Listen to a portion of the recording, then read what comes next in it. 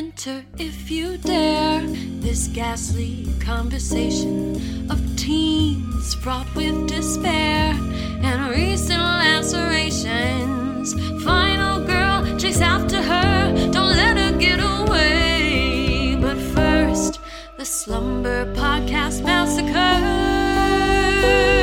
with TNA. Welcome to Slumber Podcast Massacre with TNA. Look at me, Tim. It's all for you. Look at me, Andy. It's all for you. And this is a podcast about horror. Every week, Tim and I, we get together. We talk about a different movie from the horror genre, from your well-known classics down to that rare gem that goes to the city of Megiddo and sees Bugenhaden before it's too late. At the back of your video store shelf. This week, Tim and I are going to do a movie that's just barely younger than me from 1976. It's The Omen. Tim, anything like ominous ever happened to you in your life? I can think of one thing in my life where I was like, damn. That I have talked about on the show before. Okay, so where I get like a hint of something before it happens. Yeah. Let's see. That's a great question. It happens a lot, actually. And sometimes I wonder if it's a thing where maybe you just get into a certain frame of thinking where you're trying to pick up a few more signs from things. But like how many times, and it kind of makes you wonder like if there really is something to it, or it's just the fact that you're, for whatever stretch of time, actually paying attention to your life, to where like one of the biggest ones that people will say is like you're thinking about a song and then you hear it on the radio, right? Something Something like that. I don't know. Like, of course, I'm searching for an example of like the big ones where you like have a dream that somebody dies and then they actually die or something like that. I can't say that I've had that before, but I do. I feel deja vu often, and I think that a lot of it boils down to just being perceptive, and so it kind of sometimes you can sort of trick yourself into thinking that you thought of it before it happened. Yeah. But a lot of that, I think, is a defense mechanism because, I mean, especially that's why we hear so many examples of I woke up that day and I just felt like something was wrong, and then like their grandma dies that night or something like that. And what that is just your mind's way of taking away the shock of it. It makes you feel like you've got more of a handle on it emotionally if you somehow felt it before it happened. Yeah. So what a surprisingly rational explanation of that from you. Yeah, you weren't expecting that, but yeah, it is. And I think I used to do this a lot more, but there's no way to not make this sound morbid. But I think I used to put myself through the emotions of if something really bad happened, so that in kind of a way to sort of protect yourself from if it does happen, that you feel like you've already put yourself through that. I know that there was one time when, now thank God this doesn't really fit what you're asking, but I had a dream about one of my daughters and when they were babies. Yeah. And it was, I won't go into detail, but it was so horrific that I woke up the next morning, went down to, have breakfast or whatever, and just literally started openly weeping because it was so traumatizing what I had gone through. But again, that's just your mind actually trying to help you. It's doing it in a really shitty way, but it's saying like, I know that you're dealing with waking up every day and saying, how do I keep this thing alive? How do I keep this child alive? It's my job. It's everything. So it's sort of putting you through the rigors of the worst to kind of let yourself get through a day without being obsessed with that thought. Yeah. So, surprisingly, I'm not gonna, I don't want to embellish anything. I just think that I make such a personal habit of putting myself through things before they happen that it doesn't seem like any big deal. Have you ever experienced it? What was the one thing you were referencing? It was I had a dream about Freddy Krueger chasing my friends and I. We were on skateboards, and he was driving an ice cream truck. Nothing that had ever been alluded to in any of the movies before that he owned, operated an ice cream truck at all. And then I saw the first episode of that show, the Freddy's Nightmares or whatever. Yeah. And it's before he's burned, and he gets, he's released from his trial due to some technicality, and he goes back to his boiler room warehouse and rips the tarp off this ice cream truck. And I was like, what? Because that dream was also, I don't remember a lot of dreams, personally. It's so rare when I do. And so that dream was so vivid to me and stuck with me, obviously, for a while, that I remembered it while watching that show. I was like, holy shit, the ice cream truck. What the fuck? Yeah, no, that is eerie. Yeah. It would be different if you had that and it didn't have anything to do with like a demon that wants to kill you in your right. in their dreams, right. or your dreams. But yeah, that is creepy. But see, that's, to me, it's just a crazy coincidence.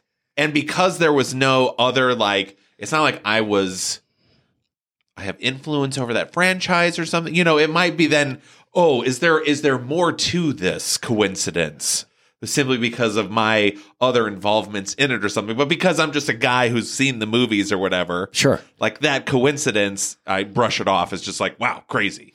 Well, and it brings to mind, I remember, I don't know if this was in I'm guessing it was a psychology class where we learned the real power. And I'd love to quote it exactly, but I can't remember. But the real power of human sense and memory. So there was something to the effect of even though we sort of drown it out with all of the other stimuli in our life, there was something that says that in let's say a typical 1,300 square foot apartment or whatever, that if there was one eyedropper of perfume put on the carpet in the middle, that we can actually smell that. Yeah. But that we think about the things that we want to smell first. Sure. We're going to smell this other thing, or we're not thinking about that perfume. We're not seeking it out. So we just kind of block it out. Yeah. But our capacity for all of our senses is almost supernatural, but it's not. It's completely natural. We just don't tap into it.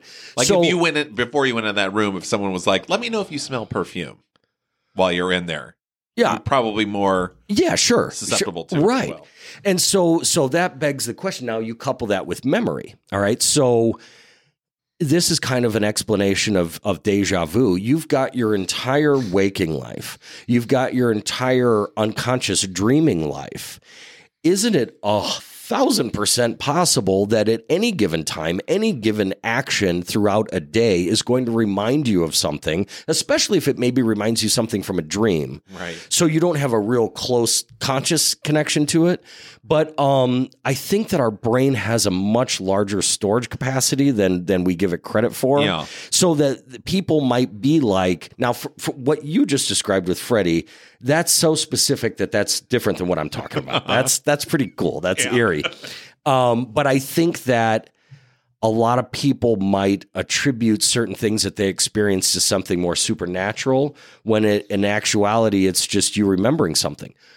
Where this gets a lot easier for us now is the internet. So there are things like I remember having the Styx vinyl album that had the Mr. Roboto song on it. And on the back, it had pictures that weren't just normal print pictures. It looked like it was from a movie. And I'm so my whole life I'm God, was there a movie, and why can't I find it anywhere? Right. And why is nobody talking about it? Mr. Roboto movie. Right. And then do you know where I'm going with this? No. Okay. So our friend, a guy that we know, actually is friends with Dennis DeYoung, the lead singer of Styx, the original singer. And Dennis contacted him, he was getting ready to do some sort of commemorative concert or whatever. And this guy, this friend of ours, was such a Styx fan that he's like, hey, why don't you send me the video of that old promo video that you shot that you used to show before the Mr. Roboto tour. Oh. They made a short. Okay. They made a short about the storyline. Right. And they would show it before the concert and they'd go into the concert, yada, yada. And then he ended up sort of like just cleaning up the images and everything for him to be able to show that again. Yeah. So that's something that here I am like struggling like, God, I think there was a movie, but nobody knows what I'm talking about. And then I can go on the internet or something like all these years later and be like, well, yeah, there's a reason for that. You know, it's just our memories get so clouded with other things. But no, I think this is the one thing. Can you watch the that video? No, I'd love to. I mean, I'd love to see it so I could somewhere. Oh yeah, well, it's Paul Braun. You figured that. Yeah. So, I mean, I'm sure he's got it. You know, it's a file somewhere in his computer. But no, that's kind of, you're catching me at a really non-superstitious, supernatural moment here. This is, but I'm excited. Wrapping this episode. What the fuck are we going to talk about? Right. Yeah. The whole fucking movie is supernatural. But no, but it's only because it's actually cooler to me to talk about or to think about the capacity of humans to recall things, to remember things, to sense things, the tricks that your mind will play on itself to comfort you, to keep you from, overwhelming emotions, that sort of thing. Because what people don't think about is like what's cool and specific about our brains and what helped us evolve from a primate to this is the brain's ability to recognize patterns. Like that's how we got agriculture essentially. Is like, oh, I can recognize seasons because those stars, I remember those stars looking like that before. Maybe that does that a lot. And, we start picking up patterns. So if something happens outside of that pattern, like I'm thinking about a song and it played on the radio, we don't think of all the other times we're thinking about a song and it's not played on the radio because we're like, of course, why? Like, what are the odds, right? Sure. But once every 5 years, maybe that happens and you go, whoa, sure. I was just thinking of that song. Is that why it played, Let me give you a great example of that too. Okay, so you think suddenly the whole world, everybody is like the occurrence of twins has somehow like multiplied exponentially. But the reason for that is because maybe you just had twins.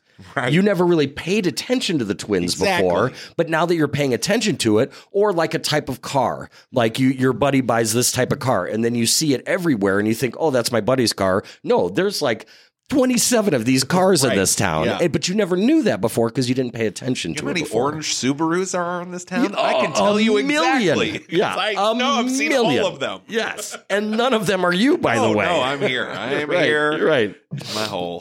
Yes, and no stickers. None of the fun ones. Or every other orange Subaru in town seems to be from either Oregon or Colorado. Yes. And or promoting those states heavily. And, God love them. Those other folks that drive Subarus love to put a whole lot of stickers and opinion on them usually. That's cool. Only Subaru drivers. Right. I've never seen, if only they could attach large flags to them and drive around. For my cold, dead hands. Maybe a whole vinyl siding of... Anyway, good point. Fair point. We both do it. But no, I think that this stuff is neat, and I think that I'm gonna wow you even more by admitting something. What you just described as humans' ability to recognize patterns. I think that there was also sort of a practical recognition somewhere where people who might have noticed these patterns and occurrences might have said to themselves, everybody paid a lot more attention to this when it had supernatural connotations than when it has actual mathematical ones. So that's where we get certain holidays and things like that is because nobody shows up if it's just math. Yeah. Like, hey guys, we have to harvest all the food and store it. Everyone needs to pitch in. Everyone's like, that sounds boring and like a lot of work. But if you're like, Hey, who wants to have a party? Yeah, if we where don't we do harvest this, all the food and store it. yeah, if we don't do it, we will be, struck down by bolts of lightning. Yeah. Oh, okay, I'll be there. Anger the spirits, and we won't get a harvest next year. If you had led with the lightning, I would have been there. Right. But yeah, no, that's it makes it sexier. And that was the whole thing. That's the whole Christmas thing where. Let's just for a second, just assume that Christ as a person actually lived on the earth. Yeah. Everybody who is a learned theologian knows that or suspects that he was born. Archaeological signs point to sometime in March. But the Christians knew that there was already a holiday going on December 25th, and they're like, how do we get everybody to come to our party? Right. We just make it on the date of their party. Then they're already there. Yeah. But we tell them that it's for our party, So, yeah, superstition carries a lot. We just change the day by a little bit, and then it doesn't look like we're copying. Yeah, it's the Taco Bell theory. It's all the same ingredients. Right. We just call it something different now. It's still meat and cheese and tomatoes and lettuce. Yeah. But it's all pagan underneath. But here's the thing though, it's just a sexy factor. I mean, that's all it is. People don't realize how. I feel like the modern day church has taken that in the wrong direction. Yeah, they took it in a far more literal direction as far as sexy. But yeah, it was a lot cooler when it was just gods and monsters, as opposed to altar boys. Right. But yeah, so. But I think the neat thing though is that if nothing else, there's at least a collective. Isn't this what's interesting? And we could even there's not enough time to delve into all of this, but what makes something universally attractive? What makes something universally popular? Now you could say that it's cans. Right. Yes, actually. Men and women. But yeah, right. Yes. For guys, it would be a nice square jaw, which still isn't as sexy. Yeah. But no, the thing is that there is something sexy about magic and the mystical, and that's what this movie created. The unknown is mysterious, and mysterious is sexy. And what's really cool about this movie in particular, now that we're talking about it, is that modern film. So soon? Yeah, modern film. Right. I'm not ready to jump into it yet. I have to describe 8 Nathan For You episodes real quick before we get into this. Yes. Apologies for that. Only 8? Okay. I listened to it's rarely I sit down and listen to an episode, and I listen to last week's, and I'm fast forward. Jesus. So sorry about that. Well, let me just say, first, I do want to watch that show. And I talked about it the next 2 days after you told me that stuff. But this is, you want to talk about an interesting cultural phenomenon, is the idea that something can happen in a movie and it's so popular and it's so pervasive in the culture that it kind of seems like it's been around forever. We talked about that with Friday the 13th. People, yes, I know that there are these weird, more ancient historical contexts of Friday the 13th, but nobody ever really gave a shit about that date until the movies came out. Right. It's the same thing with this, the whole 666 number of the beast thing, that's been around since biblical times, since it was written. But this was the movie that made it. I mean, this was the movie that really put that in our collective thoughts. And there are certain, I don't want to be too specific. There are groups of people that are more not suspicious, but susceptible. Well, depending on who you are, suspicious or superstitious. Okay. Depending on who's looking at who. But I heard from somebody that their particular group of people, if they, for example, went to Walgreens and they bought, something, I don't know, some Just for Men beard dye or something, who knows what. That's what I buy there. But anyhow, if you bought something and the ticket came up as the change or the total was $6.66, that they would literally go out of their way to put a piece of gum up there, right, just to change that because they would not want that to be their total. Right. And the thing is like, would they have done that before 1976? Right. Maybe, but I'm sure a whole lot more of them did it after. Really committed ones. But Right. Yeah. Yes. But that's what's cool. That's the power of movies. I mean, Well, and I read even they made up that like Satan is the father of the Antichrist. Like that was created for this movie. But you ask nearly anyone, who's the Antichrist dad? They'll be like, Satan. Sure. Duh. Yeah. That's because of this movie. Let me think about that one. I believe that you're right. I'm just trying to think back because I do have, if anybody wants to challenge anything on this show, not that I'm pulling rank, but let's put it this way. High school was my first public school. So I've read the Bible plenty of times and studied it in depth. And we'll talk about some of because it's interesting, but, okay. You might be right about that. Yeah. I'm trying to think if there was specific mention of, it's just more about the Antichrist coming as opposed to who his dad was. Yes. Okay. Yeah. Yeah. Okay. Yeah. Just that there would be right. an Antichrist. Yeah. I'm Antichrist. Well, yeah, there are Antichrists and the Antichrist. Yeah, but I don't get the title. You could be both. I mean, if you're the one, then you're both, I guess. Yeah. But no, it's fascinating stuff. And hey, here's the thing. I've said this before, and a couple of mutual friends and I, even talking about horror movies before this podcast ever started, always said that some of the scariest movies, at least for people that were raised religious, were the ones that had to do with religion. Yeah. So this one has nothing to do with anything but religion. Yeah. So yeah, it was kind of terrifying. Like this supernatural thing could have happened. Yeah. There were some kids who were not afraid of this movie at all. You know what? That's almost a Me superpower. included. That's almost just now. Let me ask you. I'm not. I know that that's been talked about. Like people think that this is a thing, but to me, in my life, never afraid of the devil. Okay, so can you? All right, and I get that, and I don't doubt that. But can you sit? Maybe not. I mean, this movie's older, and it's not like overly bloody or anything. But so you can sit in a dark room, nobody home, watching this movie. And you have absolutely no... This movie? Yeah. Yes. You're not creeped out no. at all. No. Does that go for anything that has to do with the devil? Oh, sure. Yeah. Anything at all that has to do with the devil, you're like immediately like, I'm... Not that you don't like it, but that you're immediately... There's no fear. Yeah, no stakes. No stakes. Wow. Now, yes, could there be a movie about the devil that scares me? Sure. You know, there's a lot of things in a movie that can add something other than...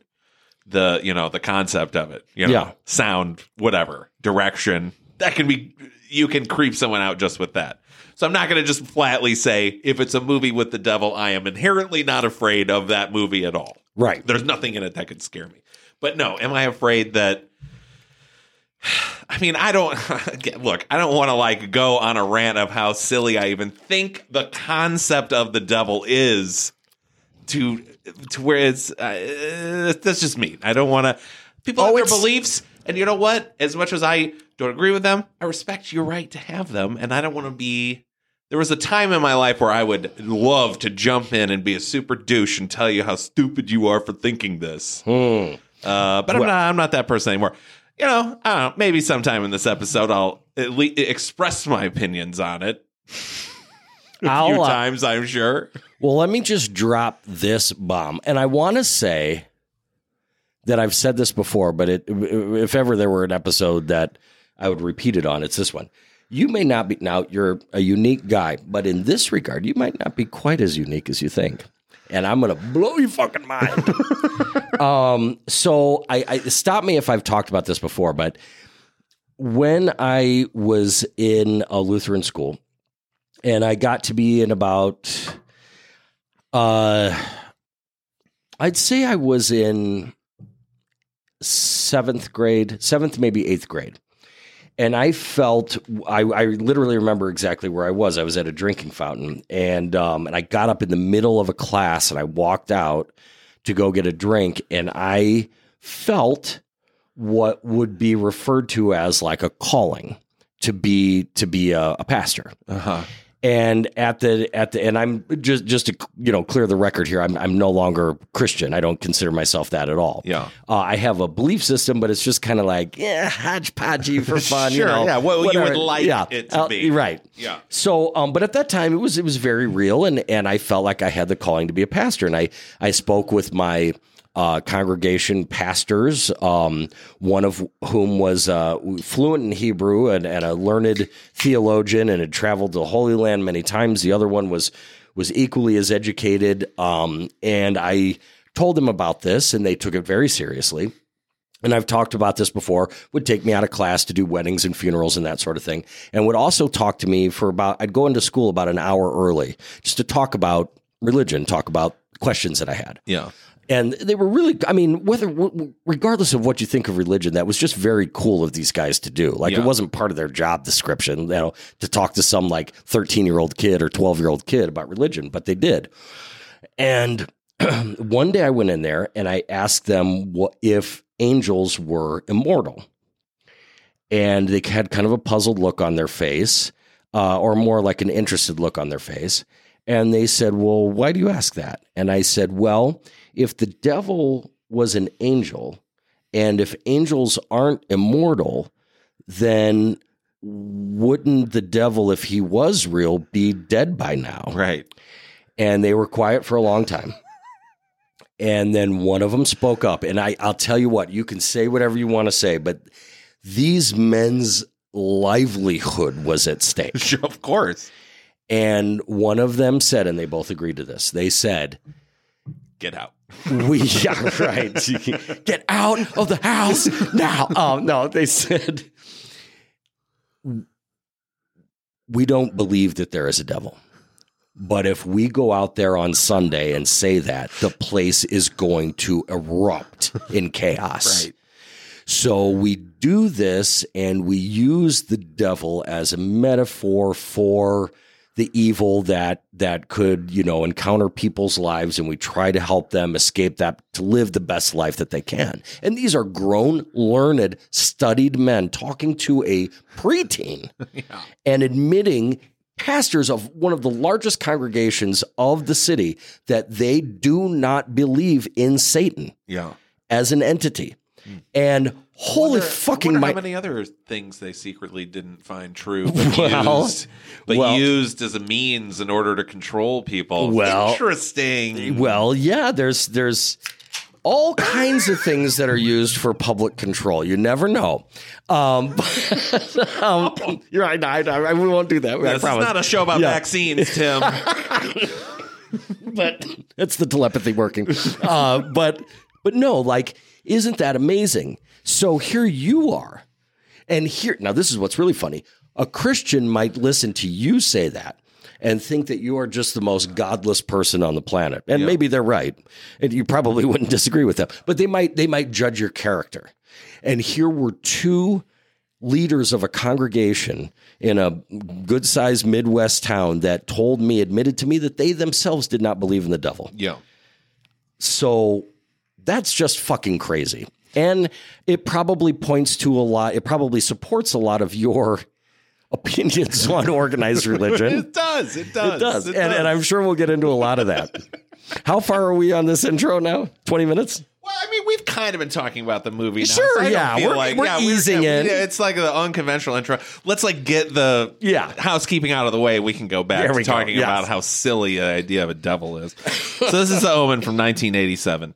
God, I can't read this. Did you say 1987? I did, which it is not. It's from 1976. But I have 1987 written here for some dumb reason. Okay, so this was written by David Seltzer. It was directed hilariously by the director. Last week, Tim said, "What has Richard Donner directed?" And we knew we were doing The Omen. But I'm with you. I thought this was Polanski, but that's just Rosemary's Baby. I thought maybe he did. I just know him as the Donner, but right, the Don. Directed by Richard Donner. It stars Gregory Peck, Leanne Remick, and David Warner.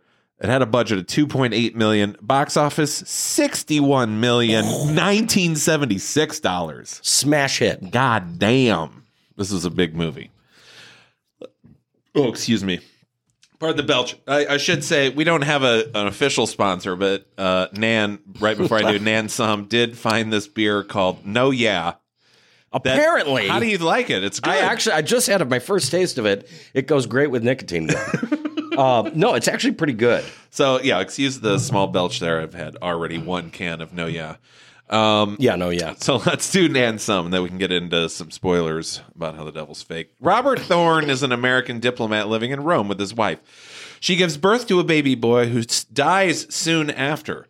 Robert is then persuaded by a priest at the hospital to secretly adopt a child whose mother has just died in childbirth, keeping the secret from his wife and treating the new child as his own. 5 years later, Robert's been promoted to the ambassador to the United Kingdom, but after the family moves to their new home, strange and terrifying things begin to happen. A terrifying dog appears, their nanny hangs herself, and animals at a zoo run from Damien, their son. Robert is approached by a priest claiming to have been at the hospital the night Robert's baby died and warns Robert that his current son is not at all what he seems. He's actually the son of Satan himself and has been sent here to oversee the downfall of man. Robert ignores his warnings until he is approached by a photographer who shows him mysterious markings on photos he's taken that eerily resemble the ways in which the people that he's met have eventually died, not to mention a series of events all involving the number 666, the mark of the beast. Now Robert must choose to either kill his only son or to stay a father and ignore the catastrophic warnings of the Omen. How about that for a pickup line in a bar? Like, forget, like, I'm a doctor, I'm a lawyer. I'm here to oversee the downfall of man. Like, panties drop. Yeah. Check out this downfall. You're right. So let me just say real quickly. Here was the one question that I kind of thought of that I would like to direct to the religious crowd, especially the Christian crowd. What up with all the loopholes? Or, right. and I'm not the only person to have this thought, but to worship a being you claim being perfect, all-powerful, all-knowledgeable, A, why doesn't he see this coming? B, why doesn't he stop it? And C, if he does see it happening and doesn't stop it, what the fuck up with that? There is one almighty, just catch-all for everything you just said. It's also the title of a Drake song, God's Plan. Right. It's one of the two. You either just say that you have to have faith, Right. or you say it's all just part of God's plan. And how do you argue with that? You don't. You can't. Right. It's somebody having a legitimate concern and saying you having a legitimate concern is kind of a sin in of itself. Right. Because why would you question? Who are you to question God? Right. Well, okay, I'll just shut up and go back to whatever I was doing. Those are great points. And I know that you're not a big fan of loopholes in horror movies, and yeah, this has got a lot of them, a lot. But you're right. The loopholes are already baked into the premise. Like, I think actually the movie itself, as we uncover this mystery about what is going on, I think actually plays to a decent set of rules and is not too open to interpretation. How it all, you have to just, I accept it as a movie viewer of these are the rules in this world, and we'll start from there and go. Yeah. Well, and there's where do you want to start? Sex with a jackal? Because here's the funny thing about that. Well, let me get this out of the way. For all of you Fox lovers out there. The last thing I want to be is laughed at in bed. Right. Yeah, right. Yeah. Right. Yes. They're not hyenas. Yeah. But, jackals cackle though. Right? Yeah. Hyenas laugh, jackals cackle. And so, God. Here's the thing. I can't wait to get sick next week. Oh yeah. By the way, yeah, if you haven't guessed, I got a good old fashioned cold, just a like a lot of coughing, a lot of sweating. I didn't think I was a praying man. But. Yes. Yeah, you are now. You actually, literally, your hands are in the praying formation. Fox people, get your head in the game. Because the only thing better than a cute little fox is a bigger one. And by the way, it's called a jackal. It looks almost exactly like a big fox, and they are beautiful if you've ever seen a jackal. Yeah. And they are really, really cute. Now, don't get one mad because then they look terrifying because they're one of those, like, there's even like an animal. I can't remember the name of it. I think it starts with the C. I want to say they were in Australia, but they could open their mouths like really huge. They sort of look like jackals. Capybara? Oh, no, that's not that then. But yeah. Capybara looks like a hamster. Oh, okay. Yeah. But they look like nothing. They're a very unique animal. But the thing is like, I'm actually going somewhere with this other than jackals are really, really cute. And they're not just cute, they're beautiful. Like they have these almond shaped eyes. They're really maybe pretty. I need to look up jackals. They're beautiful. Yeah, all right. So the thing is, you do have to ask yourself a few questions, and it's not like you have to have the answers to these to enjoy this movie, but you're right. There are these loopholes. Like, okay, so as we all know, Damien was born of a jackal, as they say. Probably taken a little bit too literally. Jackals in the Bible are seen as more like tricksters, and they play on the weak and they manipulate people or whatever. So wherever they said that in the Bible, was probably referencing more like a type of person that they were describing as opposed to an actual jackal. But it's way cooler if it's an actual jackal. Yeah. Now we have a Rottweiler in this movie.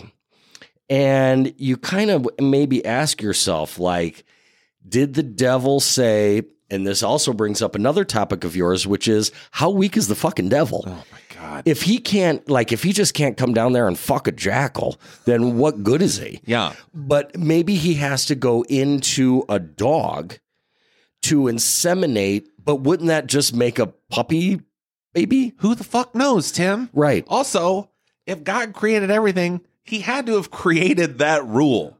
Right. Like, I want my creation to be safe. However, if the one angel I expelled from heaven then becomes as equally as powerful as me, however the fucking devil powers work. Sure.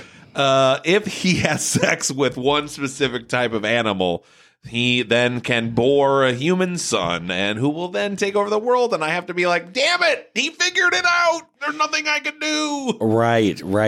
I do say this knowing that in the Bible, Revelations is like important. It's important it happens because it only lasts for like 7 years, and then we have eternal reign of Christ. Like Christ comes back to thwart the Antichrist.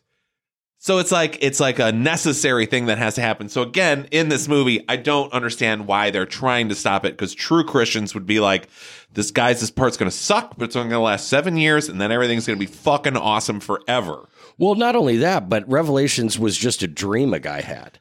So it was literally like, I think he's like, wait, everybody, like I didn't mean it. Like I'm just telling you about just this an weird ice cream truck. Right. Yeah. I don't know what that is. I don't know what ice cream is. Right. Or a truck. Right. Let alone Freddy Krueger. Or a skateboard, I think. Right. But yeah, so the thing is, yes, I mean, it's filled with loopholes. The good news is that back in 1976, you had a lot more people just buying it hook, line, and sinker. Oh, yeah. And you're right. You can have so much fun with this movie as far as, like, I thought when I sat down to watch this that I was going to really take it a well-made movie, which I'm not saying that it isn't, but there's a lot more to make fun of in this movie than I thought there was. Yeah. Both in the religious context, and I really don't want to offend anybody, because I'm not of the belief that, you know, seems to get ever more popular, that like every single Christian is like a dumb and awful person. Like there are some good Christian people out there. Absolutely. But I will say, that's not a joke. No, I know, right? I think that, but it's like 3 at least, right? But But there's also a lot to make fun of just in the movie itself, but it's all done with love because we'll get this out of the way. And I know we say this for a lot of the movies that we kind of rib, but I do love this movie. Yeah. Oh, let me make this clear. Yeah. I loved this movie. Yes. It's the fucking Omen. Yeah. I approached it as that these are the rules of this world and everything else runs hunky dory. Loved it. Yeah. And it's probably, I guess what I'm trying to say is that at the time that it was made, while there have been agnostics and atheists, from, time immemorial, but at the time that this came out, like you would have generally accepted the fact that the majority of your population was probably buying it. They were probably like, yes. Well, and I think that's why, because there was a version of the script. I mean, because, even the whole idea of, like, the Antichrist, like, coming back to, like, rule Earth, like, no one is really afraid of that until this movie. Sure. And someone, like, one of the producers, like, was talking to a friend, and he was talking about it. He's like, cool movie. And, like, that, like, they hire a screenwriter, like, write me a story about the Antichrist who comes back. Like that's how this movie's made. I forget what my original point was on that. What you were talking about, right? Well, no, but I think what you're saying is that like that people like had. Oh, I was going to say. So but what they wanted to do, like the two ways they were going to go was either going to be, well, we can have this story, same story and everything, but have it a little more ambiguous. Like, is Damien really the Antichrist, or are all these things that are happening either like self-fulfilling prophecies because they think it's going to happen, so you kind of nudge it in that direction so it happens, or is it like, nope, this kid's the fucking Antichrist, and they went with nope, he's the Antichrist. And if it were made today, which I know. I totally forgot about the remake. Yeah, they did, and I watched the trailer. Like, I feel like they used the exact same. Like, it felt like a Gus Van Sant Psycho thing. Like, a lot of the same shots. Yeah, all the same lines. I was just like, a little effort, guys. But were this a new movie and they made it today, I think way more they would have played into the ambiguous thing. But in mid 70s, people are like, the fuck. Listen, guys, we are this close to devil domination. If you want to see, and we'll cover it someday, I keep forgetting about this movie. I love it so much. I saw it one time. If you want to see a movie that takes that ambiguous route, not necessarily with the Antichrist, but The Fragile with Bill Paxton. That movie. Frailty. The Frailty, I'm sorry. That movie does an awesome job of have you wondering, like, are these people just fucked up? Yep. Are they schizophrenic, or is this real? Super awesome handling of that. But I agree with you. I love the fact that they made the choice where they're like, fuck no, let's make this kid evil. Yeah. And there's no doubt about it. Maybe the kid doesn't really realize the capacity because he's a child. Yeah. But and I will say it doesn't really affect the story one way or the other until the end, where the dad has to make a decision. Is he going to kill his kid? Right. Like if you're just like, he has to do that. That's fine. And that's what actually makes Damien Omen 2 so cool, is that even still, Damien as like, let's say a middle schooler or early high schooler still isn't fully aware of it at that point. But that movie is really about him owning it, which is fucking awesome. Yeah. But no, you're right. So yeah, just to give that little bit of backstory here, you're right. Richard Donner, Goonies, Superman 1, Superman 2, Lethal Weapon. Then you've got David Seltzer, who did also, Bridge Episode Lucas. What else? Episode. We talked about Lucas in an episode. We have not covered Lucas yet. No, right. Yet. Yeah, good point. You're right. Also, a movie that I shamefully saw in the theater, Bird on a Wire. And also, you didn't like that? Not really. It's not good. And Punchline, which I actually do really love. Yeah. But so then you've got this producer, Harvey. What are we saying, Bernard? Yeah. So he also did the Goonies and the Lost Boys and all that stuff. So a lot of this stuff these are two good movies to do nicely back to back.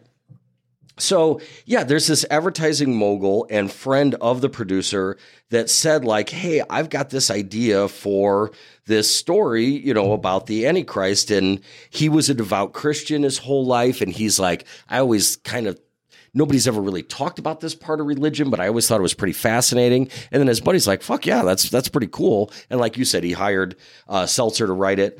And, you know, they've got a nice script put together, and I'm trying to remember how that worked. It was it went to one company, and then it kind of stalled out there. Like Warner Brothers was going to do it, and then they ended up not, and Fox picked it up or something like that. Yeah, somebody at Fox. I don't know how that worked. Championed it and was like, okay, let's do this.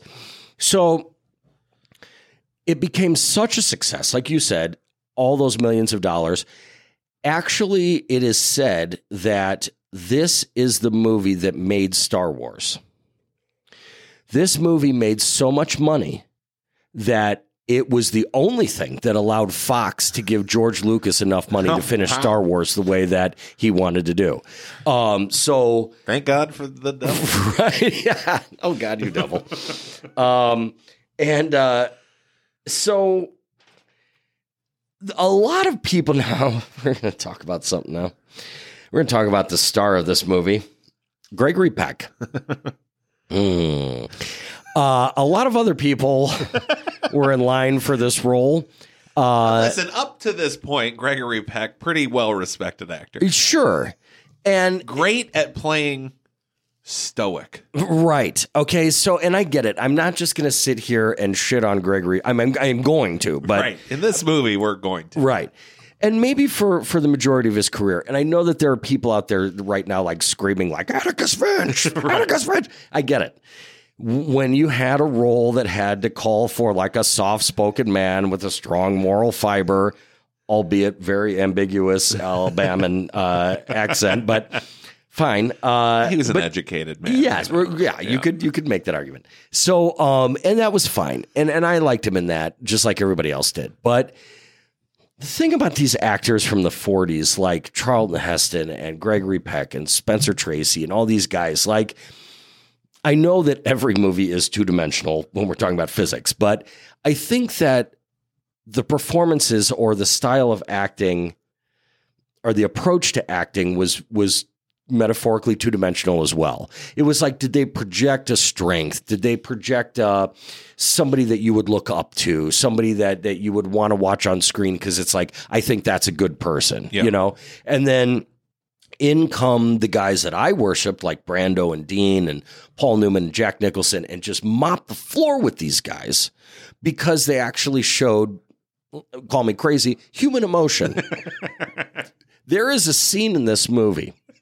And I'm going to really... scene? Yes. But this one in particular, I'm going to try not to throw up as I say this. There's a scene in this movie where Gregory Peck has to be horny.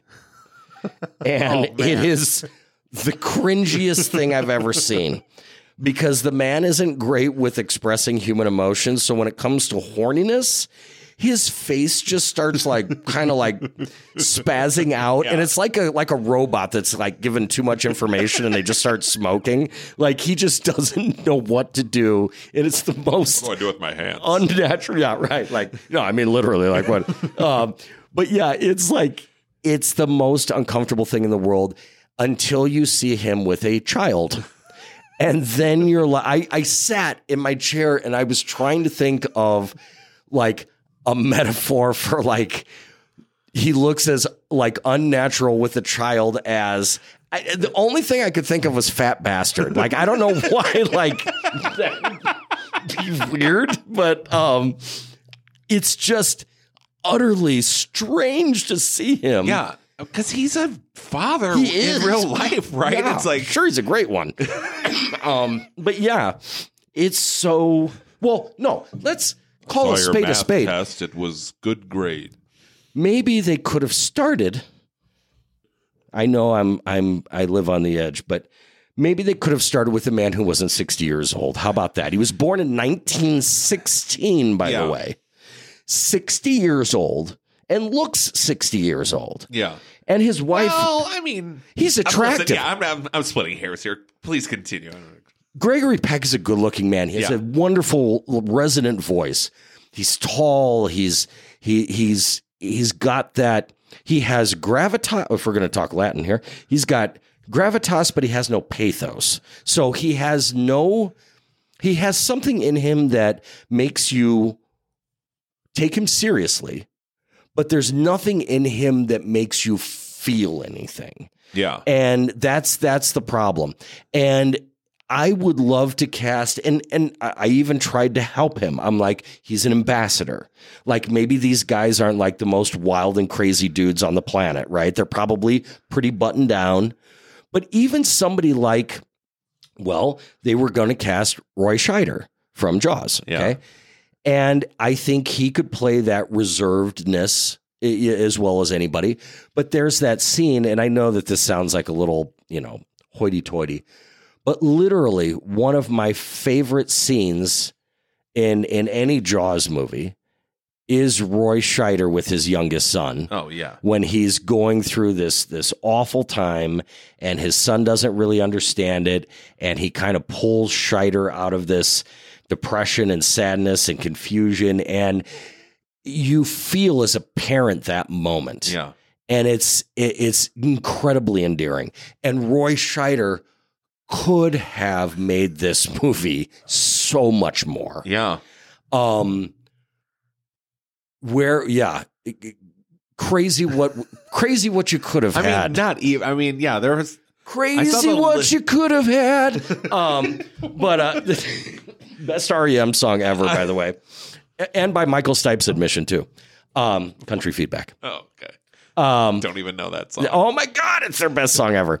Anyways. Doesn't sound like night swimming to me. Well, that's a pretty good one too. Top 5 at least. That is pretty good. Like I saw the list of guys who could have done this, and Jesus Christ, any of those guys would have added a little more interest. You mentioned Oliver Reed, yeah. I mainly, weirdly enough, know him mostly from Tommy. That's really all I'm thinking about. But he's got a lot of presence, though. Yeah. Yeah, but I'm thinking about him from that era. Yeah. How he was in Tommy. I mean, he plays like the lecherous uncle in that, but he's, or not the uncle, the lover. Yeah. His pseudo stepdad, I guess. The uncle is played by Keith Moon. It's just, wow. Yeah. Again, if you haven't seen Tommy, it'll blow your mind. I don't even like The Who, and I like Tommy. Yeah. Just Elton John doing Pinball Wizard in those giant platform shoes. Oh, Tina Turner as the Acid Queen. Yeah, Jack Nicholson is in it for crying out loud. Yes, but yeah, Oliver Reed in that movie. I mean, not the same character, but his like manicness in Tommy, I think you could pull a lot of that emotion to a guy is fucking breaking because it's just like. Everything in my life's falling apart, and I'm sorry, it's the devil's fault. Like, right. Jesus Christ, I got the worst life ever right now. Yeah, I'm an ambassador for God's sake. Yeah, I should have earned at least some respect. I should have people for this. But yes, they also talked about Dick Van Dyke, which I think he's had a serious turn before. I don't know what movie that would have been, but I kind of like Dick Van Dyke. Night at the Museum. Was he in that? He was. He was a security guard. I kind of like Dick Van Dyke. Like I think that could have been interesting. I think anybody probably could have been better than Gregory Peck, but I will say this. Gregory Peck's great for the guy in the first 10 minutes of this movie. Yes. Or I will say this. Now, I remember one time I saw a director's commentary of Phantasm, and there is a scene in that movie where the older brother, what's his name? I can't think of it now, but played by Bill Thornton, who I'm Facebook friends with. So anyhow, he's something Bill Thornton doesn't know. Yeah, he's walking through, right. So he's walking through the mausoleum, and Don Coscarelli, the director, was talking about what a great bit of acting. I'm sorry, it's Bill Thornbury. What a great bit of acting he was doing, just walking through this area, this building, and I'm like, how much acting is really going on there? But sometimes that's some of the most interesting stuff when you don't have lines, when you don't have anybody to work off of, but you have to build the tension of a scene just silently. And in some of the silent moments of this movie, especially towards the end when he's actually like just walking into the house, when he has to find Damien and do all that, and we'll get to that. But Gregory Peck is nice to look at, and he does like exude something. It's just not a lot of layered emotion. Yeah. Which would have been nice to see in this movie. There's a part, like literally midway through the movie, because you had mentioned to me about his emotionless bits, and I'm like, oh, this must be what he's talking about. But no, there are far more as the movie continues. But it's after his wife has like fallen over the banister on the upper level, and she's in the hospital, and he's visited her, and he comes home, and for the first time is in his house, and walks up the stairs and kind of gets to the part where she fell, and his movements seem like something you would do in like a rudimentary animation programming class, where it's just like move from this point to this point. He like moves, then the animation of put your hand on the banister, and then he like just raises his hand up to his eyes. His body doesn't change or anything, and then they just move back down. And then he turns and walks away. It's like, but I mean, like, I get what is going on in that scene. Right. Just because I'm perceptive, but like, he's not conveying like anything. If you haven't seen the movie, but you're familiar with Star Trek Next Generation, just picture Data as the star of this movie, like, and all of the humanity that he might project on the screen. It's almost to that level. I say that half jokingly because it really is that robotic. Yeah. I mean, but even at least in Next Generation, every 3 episodes, he gets some sort of human quality he gets to exhibit. We don't get any of that. Yeah, like a really, really dialed back Data. Right, yeah. But what's funny? So, like, watching this, a lot of the stuff that I had to write down for my viewing notes was just a lot of funny stuff. Like, well, first of all, one of the greatest things, and this is something that I will champion, nothing goes with a devil movie like a choir and some shitty Latin. Yeah. And, I'm sorry. Academy Award-winning Latin. Oh, right, yeah. Academy Award-winning song. Latin. Well, score won. Yes. Song was nominated. Yeah. But did not win. But everybody loves, now I don't know why, anybody talking about Satanism has to scream about it all the time, but it's very effective. When you hear that choir, when you hear them, like, even if you don't know Latin, which most of us don't, but I mean, it feels like, oh, this is scary. This is evil, so it's got that whole flavor. And we get some of the fun stuff with like, the day that Damien is born, the month, the date, the hour being the 666. And there's I was just like jotting fun stuff down. Like, what church has subway tiles? Like, they've got like this black and white, like tiled floor. Yeah. Just goofy stuff, but that's just silly. A lot of travel in this movie. Globe hopping in this movie. Like, nothing is like, oh, there's the thing that we need to do. It's one town over. No, it's like a country over. Like, they're constantly going somewhere in this movie. Migadoo sounds fake too. Now I want to go to Migadoo. Right. Yes. Right. Yeah. You just destroy the ring. Right. Let me ask you this, because you might know this from a technical standpoint. Maybe I'm crazy. When I rented this, I have a 4K TV, but I could have sworn that when I rented it, it said that it was like whatever that UHD 4K, but still SD. Huh. Is that now? I'm telling you, I like it. Whatever it was, I liked it because everything. It didn't look like Vaseline. Yeah, but it didn't look like it was made yesterday. Okay. Well, yeah, I kind of loved it. Version of it, yeah. So it was like that's how we should be watching. It was like a clear SD version, Yeah. which is awesome. And the sound was, now this isn't part of whatever the technology was that I watched, but the sound is a little annoying in the beginning because they're in these massive buildings. Like there's no small building that this Right. thing takes place in.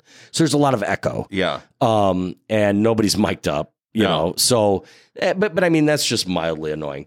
Yeah, because everyone's 80 yard. So it's this weird, echoey, ambient noise. Right. And then this very crystal clear talking. Right. Go, Tom. A little weird, though. Did you feel a little strange with the time jump of we start, like you mentioned, we start in Rome. Yeah. We get the little switcheroo. Yeah. And then he is, accepts a position in London. But then when they move to London and they're like picking out a house, Damien looks like at least a year and a half. Oh man, I don't know. Because he's if I like really thought about outside. it. Yeah. This is the horny scene when like Right. But I mean, the kid's got. I mean, he's standing like. Yeah. So maybe they moved there and lived in an apartment for a while. Who knows? Yeah. But they move into this big ass huge house. Then it cuts to I literally started cackling. There's this poor woman who, has this child. It's not her child. Not only is it not her child, but it was born of a jackal and it's the son of the devil. And it cuts to a scene of just like a family walk. And Gregory Peck is carrying Damien, and the mom is dragging a plastic dog, which is like a toy, whatever Damien was writing on, but he's not writing on it in the moment. Yeah. So it just looks like, how much are we going to fuck with this woman? Like, how many fake things can we throw her way? But this is where we get our first instance of horrible parenting in this movie. Right. These people couldn't have picked a more waterlogged walking path to be on, and they lose track of their 2-year-old. Yeah, they're like walking next to a slightly violent creek, I would say, if that's the way I could describe it. I think on the Without other side, paying attention. Yeah. the other side is a calm lake. The other side is a violent creek, and they've just been talking for 20 minutes. Right. And they're like, they're all of a sudden like, right, we have that kid. Oh, shit. Right. So that's a little goofy. Like, I get it if that's their 5th kid. Now, Good parents, first kid. You're not even setting them down. Next, when water's in sight. and that's my Gregory Peck looks as natural with the child as fat bastard.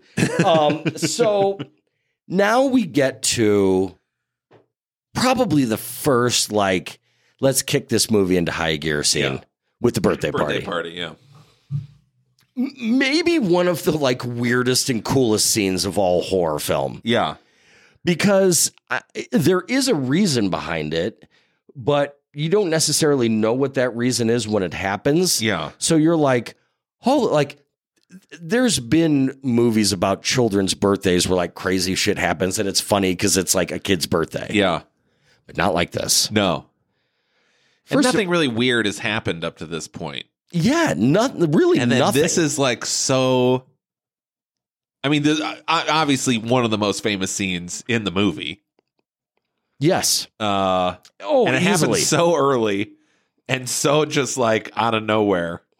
And there are bits in this scene that just scream like 70s directing and editing, like the people like just like everyone looking but not moving. Yeah. It's just these weird just like shots of people just like, and not even just like, oh my God, what the fuck's happening? Just like stone face. Yeah. That group of kids is so fucking weird. It's so awesome. It's awesome because and that hanging fucking rules when she launches through the window. And for those of you who haven't seen the movie, the Damien's nanny is sort of she catches the gaze of this Rottweiler that is nearby, and you get the with a little bit of sound effect and whatever, you get the impression that the Rottweiler is sort of like hypnotizing her. Yeah. And the next thing you know, like, everybody's on the carousel and having fun, and you hear somebody faintly screaming Damien. Yeah. Look at and it's his nanny up there. Adorable as all get out. Yeah. with a giant thick ass rope around her neck, Dude. ready to do herself in. And it is such a, I think what makes it so powerful is that she's not trying to be creepy. No. She's just being really with sweet. Love. Yeah. There's so much love in her face.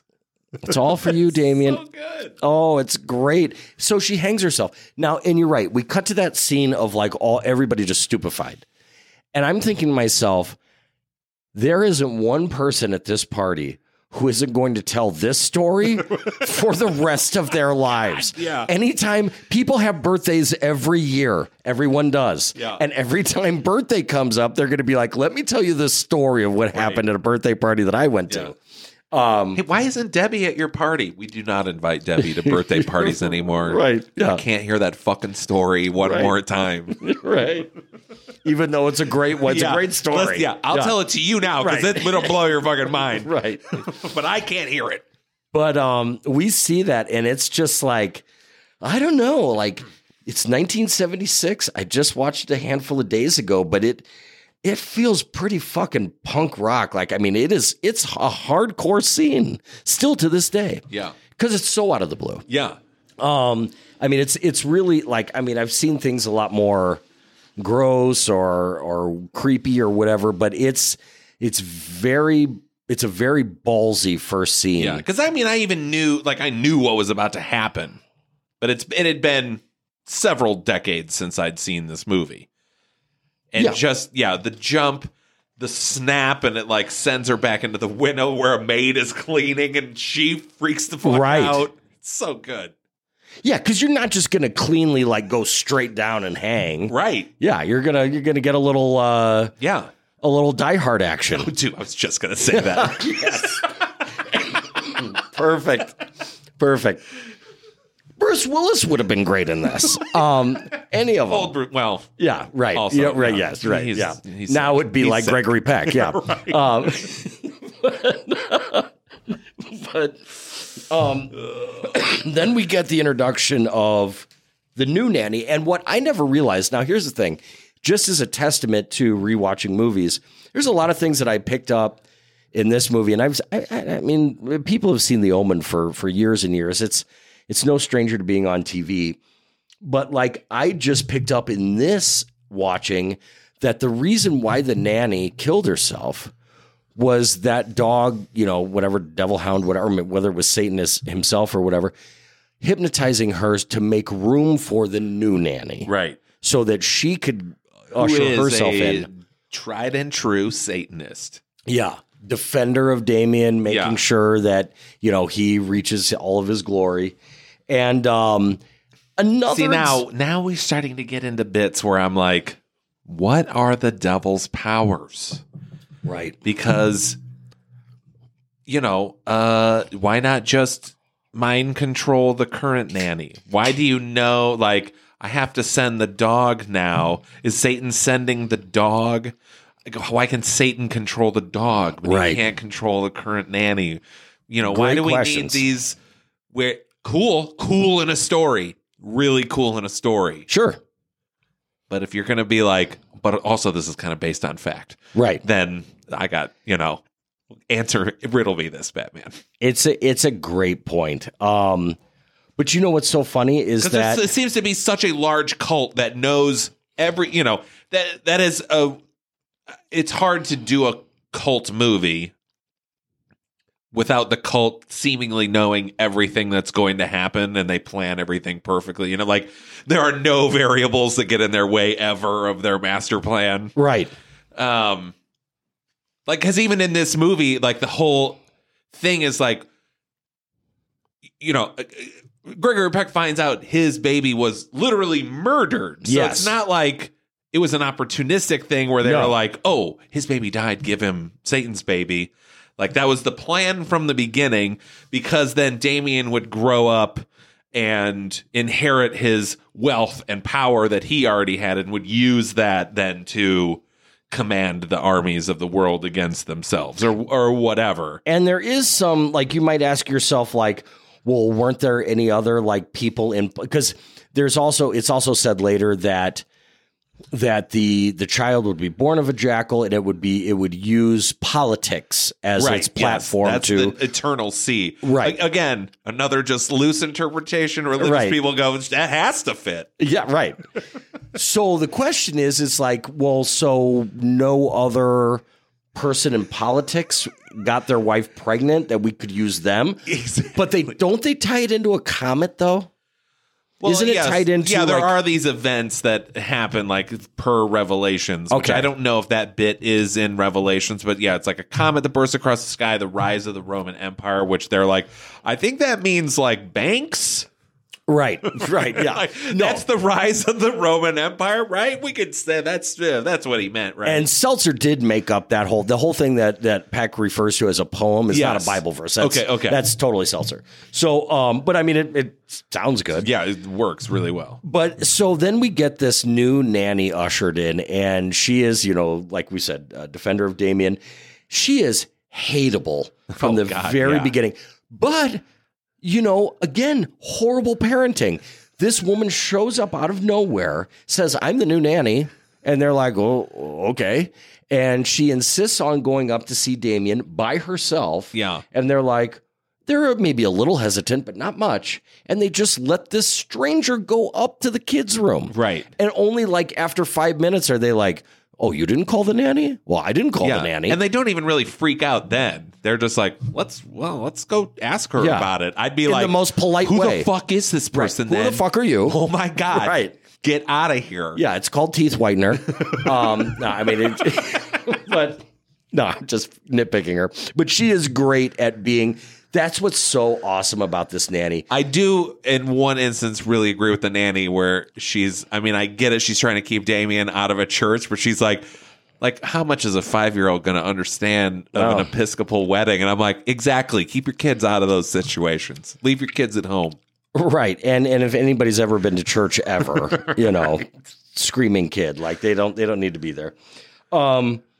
So I did say that eventually it's the wife, which, by the way, I will say that as a bit of a problem that I had. If Gregory Peck isn't going to show any emotion, at least is it Lee Remick? Is that her name? Yeah, Anne Lee Remick. Yeah, or Lee Ann Remick. Lee Ann Remick. Lee Okay, Remick, yeah. I like her as the wife. And I like she's her a lot. Good, and she does a good job of. And I'm not trying to be shitty by saying this, but by being like an ambassador's wife, she's trying to do the proper thing, but we see some of the humanity, we see some of the fear, we see some of her self-doubt. Like, she should have had more of a role in this, I believe. But she eventually decides to go see a psychologist who I couldn't decide was either a skinny version of the friend from Teen Wolf or Jason Sudeikis. And you mean the fat friend, not Styles. You're right. Yeah, exactly. Yes, exactly. What was his name? Tiny? I don't remember. But wasn't he? Oh, no, he was in...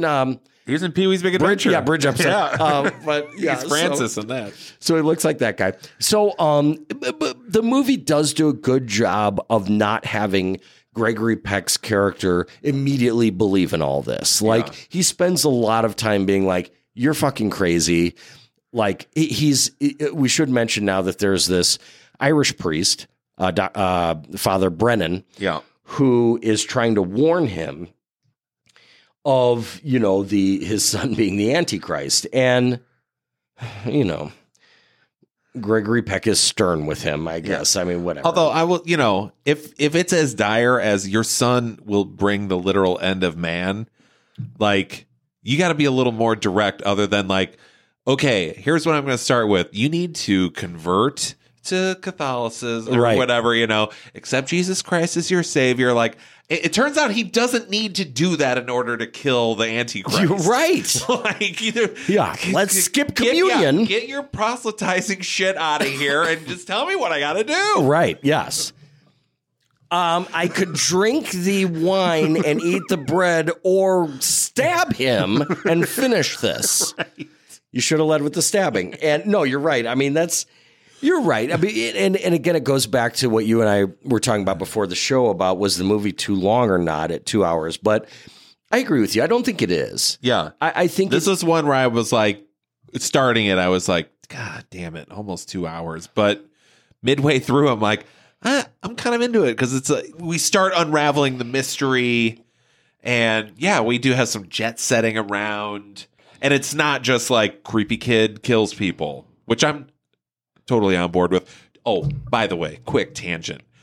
Thinking about how much I love like kids killing people. Oh, yeah. And I don't know why I hadn't thought of it before, but then just recently someone mentioned taking creative writing in high school, which was a class I took that I loved.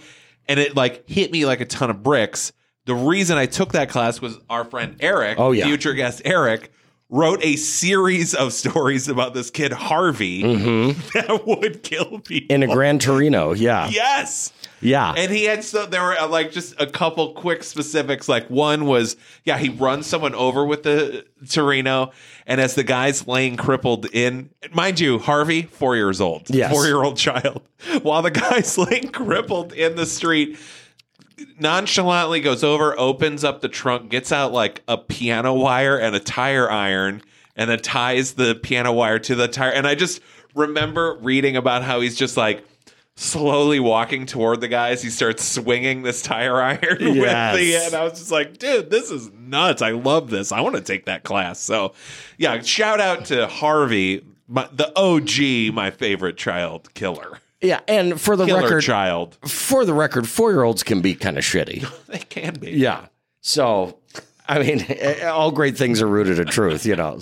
But no, you're right though. Like it's like this whole thing is it's a lot cleaner when a kid kills. You know, it's not like messy like they were like a veteran or something like that and they're traumatized. When a kid kills, it's just like, I just want to do this. Right. And you know, also Damien doesn't kill anyone in this movie. No, he's just kind of taking like it all. They are always like, don't let him kill me. He's going to kill your wife. Enjoying it a little bit. He's going to do this. He's going to do that. Yeah.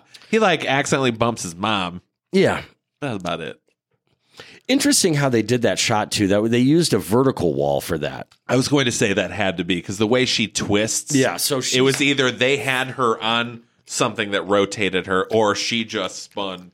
She's falling off the railing. She's being yanked towards a wall that we would recognize, a vertical wall. Yeah. But it looks weird though. It looks really cool. But it's kind of cool though. Yeah. You can tell there's something stylistic going on here. It's not as bad as the Psycho. Psycho. Yeah. God damn, Tim, we were on the same page tonight. It's true. Which is, by the way, kind of hilarious, that fall, but still pretty awesome. Right.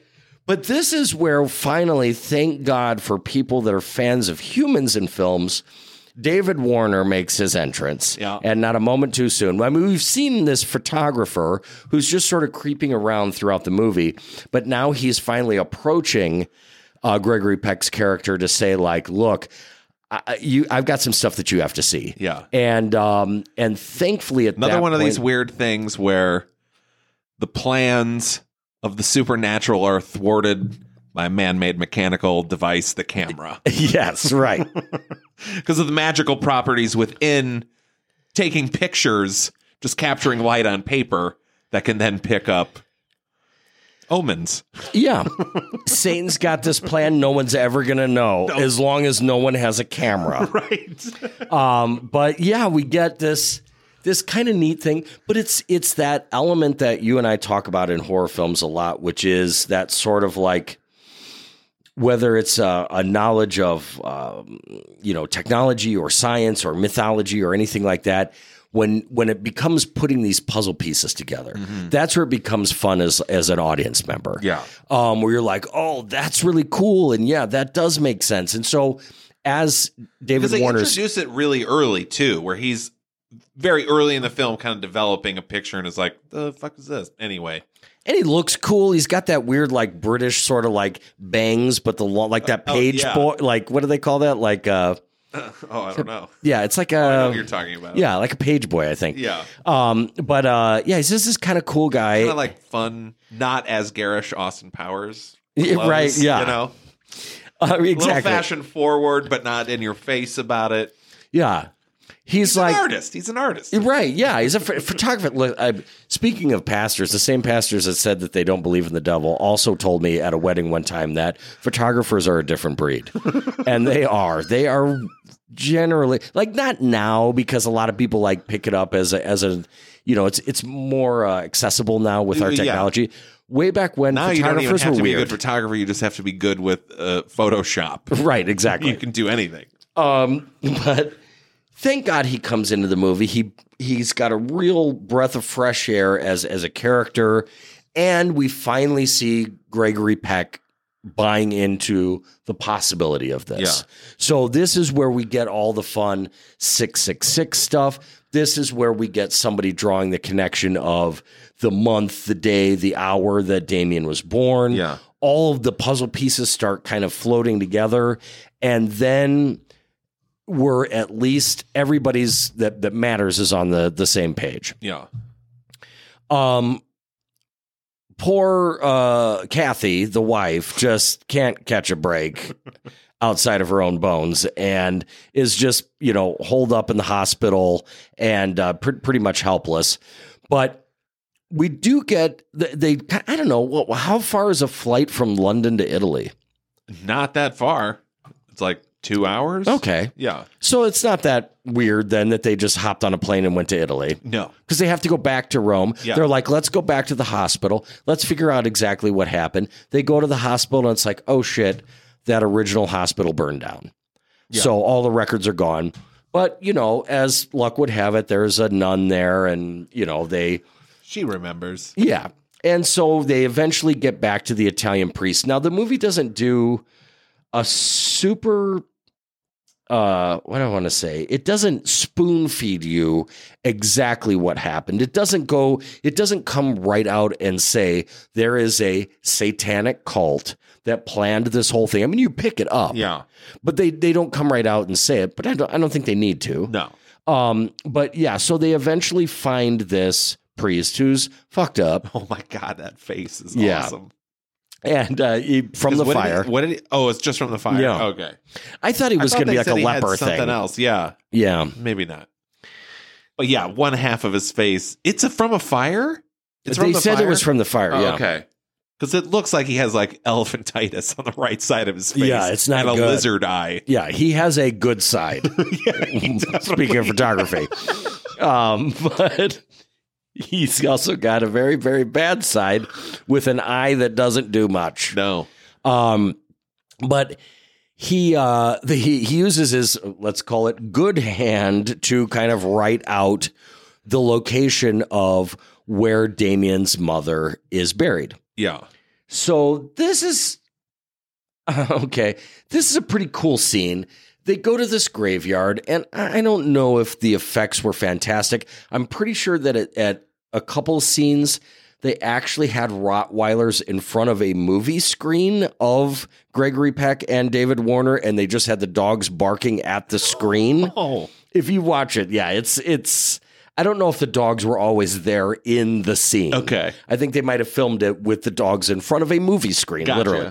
But I mean, it plays off. It plays fine. But there is a pretty badass reveal of who Damien's mother was. Yeah. And she was a jackal. It was a jackal.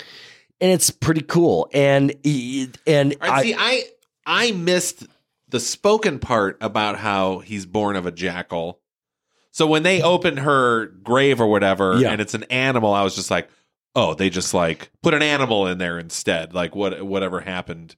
But now I'm realizing, oh, that is Damien's mother. Yeah, and it has a name on it, and the name translates to, if in Italian, it's Mary of the Shadows is actually what her name. So it's basically Stop like naming your kid Mary, right? It's basically like the. There's the Antichrist. She's sort of like the anti-Mary. Like she's like the devil Mary. Yeah. Because the 666 represents like the anti-Trinity. Yes. Right. I forget the three things they said. And there's a lot of anti-father, the anti-ghost. There's a lot of numerology in the Bible. Like when the Bible says that Jesus wandered the forest for 40 days and 40 nights. It doesn't mean 40 days and 40 nights. 40 represents like enough time. Right. That's what it means. Like he was out there for long enough. Yeah. That's what 40 means. So everyone has that one number they use to represent like a large amount. And Yeah. just whoever wrote the Bible, his was 40. yeah, right, exactly. My sister used to have a shirt in high school that just had a big like 90 on it. Yeah. She bought it at a concert and she's like, what does the 90 mean? And like the stoner kid that made it, he's like, you ever see anybody like driving down the highway really fast? And you're like, man, that guy's going like 90. Literally, it's a true story. So that was his 40, was 90. But anyhow, so they find that. And if there's ever a moment, and I don't want to give him too much credit, if there's ever a moment that seems like kind of halfway okay emotion from Gregory Peck, it's where he opens then his son's grave. Yeah. Because he's thinking like what you're thinking, like, did they just put animals in here just to like have a body? Yeah. But it is a quote unquote rather large infant skeleton with a skull fracture, a very obvious skull fracture of A gaping hole. Yes, It right. looks Yeah. like They took a fucking 12 pounded gauge the shit out of Yeah. that kid. And he's, he all he says is like murderers, but it's, you at least kind of feel that he's upset about the fact that his real child died or was murdered. So now we know what's happening. Now Gregory Peck is as aware as he's going to be of the reality of the situation. Everybody is, as we are as viewers. But there's still one more hurdle for him. And that is, even if the kid is the son of the devil, which he's pretty well convinced of now. Yeah. When they go find the strangely named German fella. Right. Who's, the archaeologist Bugenhagen. Yes. When they go to find him, which of course they have to travel somewhere. Megiddo. Yeah. And right. And in the province of Florenza, or I forget that. Right. So at least this guy knows exactly what to do. And he's like, these are the exact knives that you have to have. Apparently the devil is unaware of the fact that there is a set of cutlery that will, Who made those? Right. Why did they make those? Right.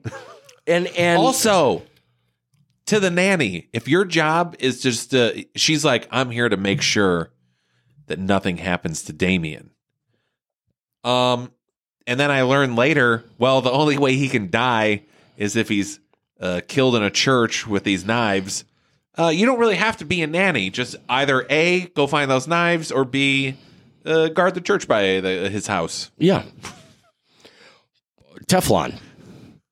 Put him in a bulletproof vest or whatever. Like, I mean, it's if there's literally a set of knives in the desert, several continents away. Satan can't tell you where those are. Yeah. So sorry, talking through dogs is my limit. I can't do everything. Right. I had to turn into a dog to fuck another sort of dog to make a human baby. Like, I can't be expected to think of everything. But yes. You should be clear. It was a virgin jackal. Right. Yeah. Yes. Right. Or does Satan have to this is the hoariest jackal we've got. This jackal's fucked everything it can. Because it's got to be the antithesis of a virgin birth. Well, that's, right? So it's just a slutty birth. Yeah. Satan was born of a slutty birth. Yeah. Like it's just a slut jackal. That's a great word. Fucking slut jackal over there. That fucking slut jackal. That's great. Put it on the t-shirt. So, but at this point, It's my new band name. I wrote, please kill Blaylock. That's the nanny. The thing is that the movie has fully shifted into high gear now. Like we finally have a horror movie on our hands. Yeah. But before we get to that point, though, we have the second most famous part of the movie. A fantastic death. Yes. So well done that I'm glad that they showed it a couple of times. If you're going to slice somebody's head off with a pane of glass, it's good enough that the glass just goes through the throat. But to have the head roll end over end, the whole length of the glass as it's slicing, perfect. Yeah. Perfect.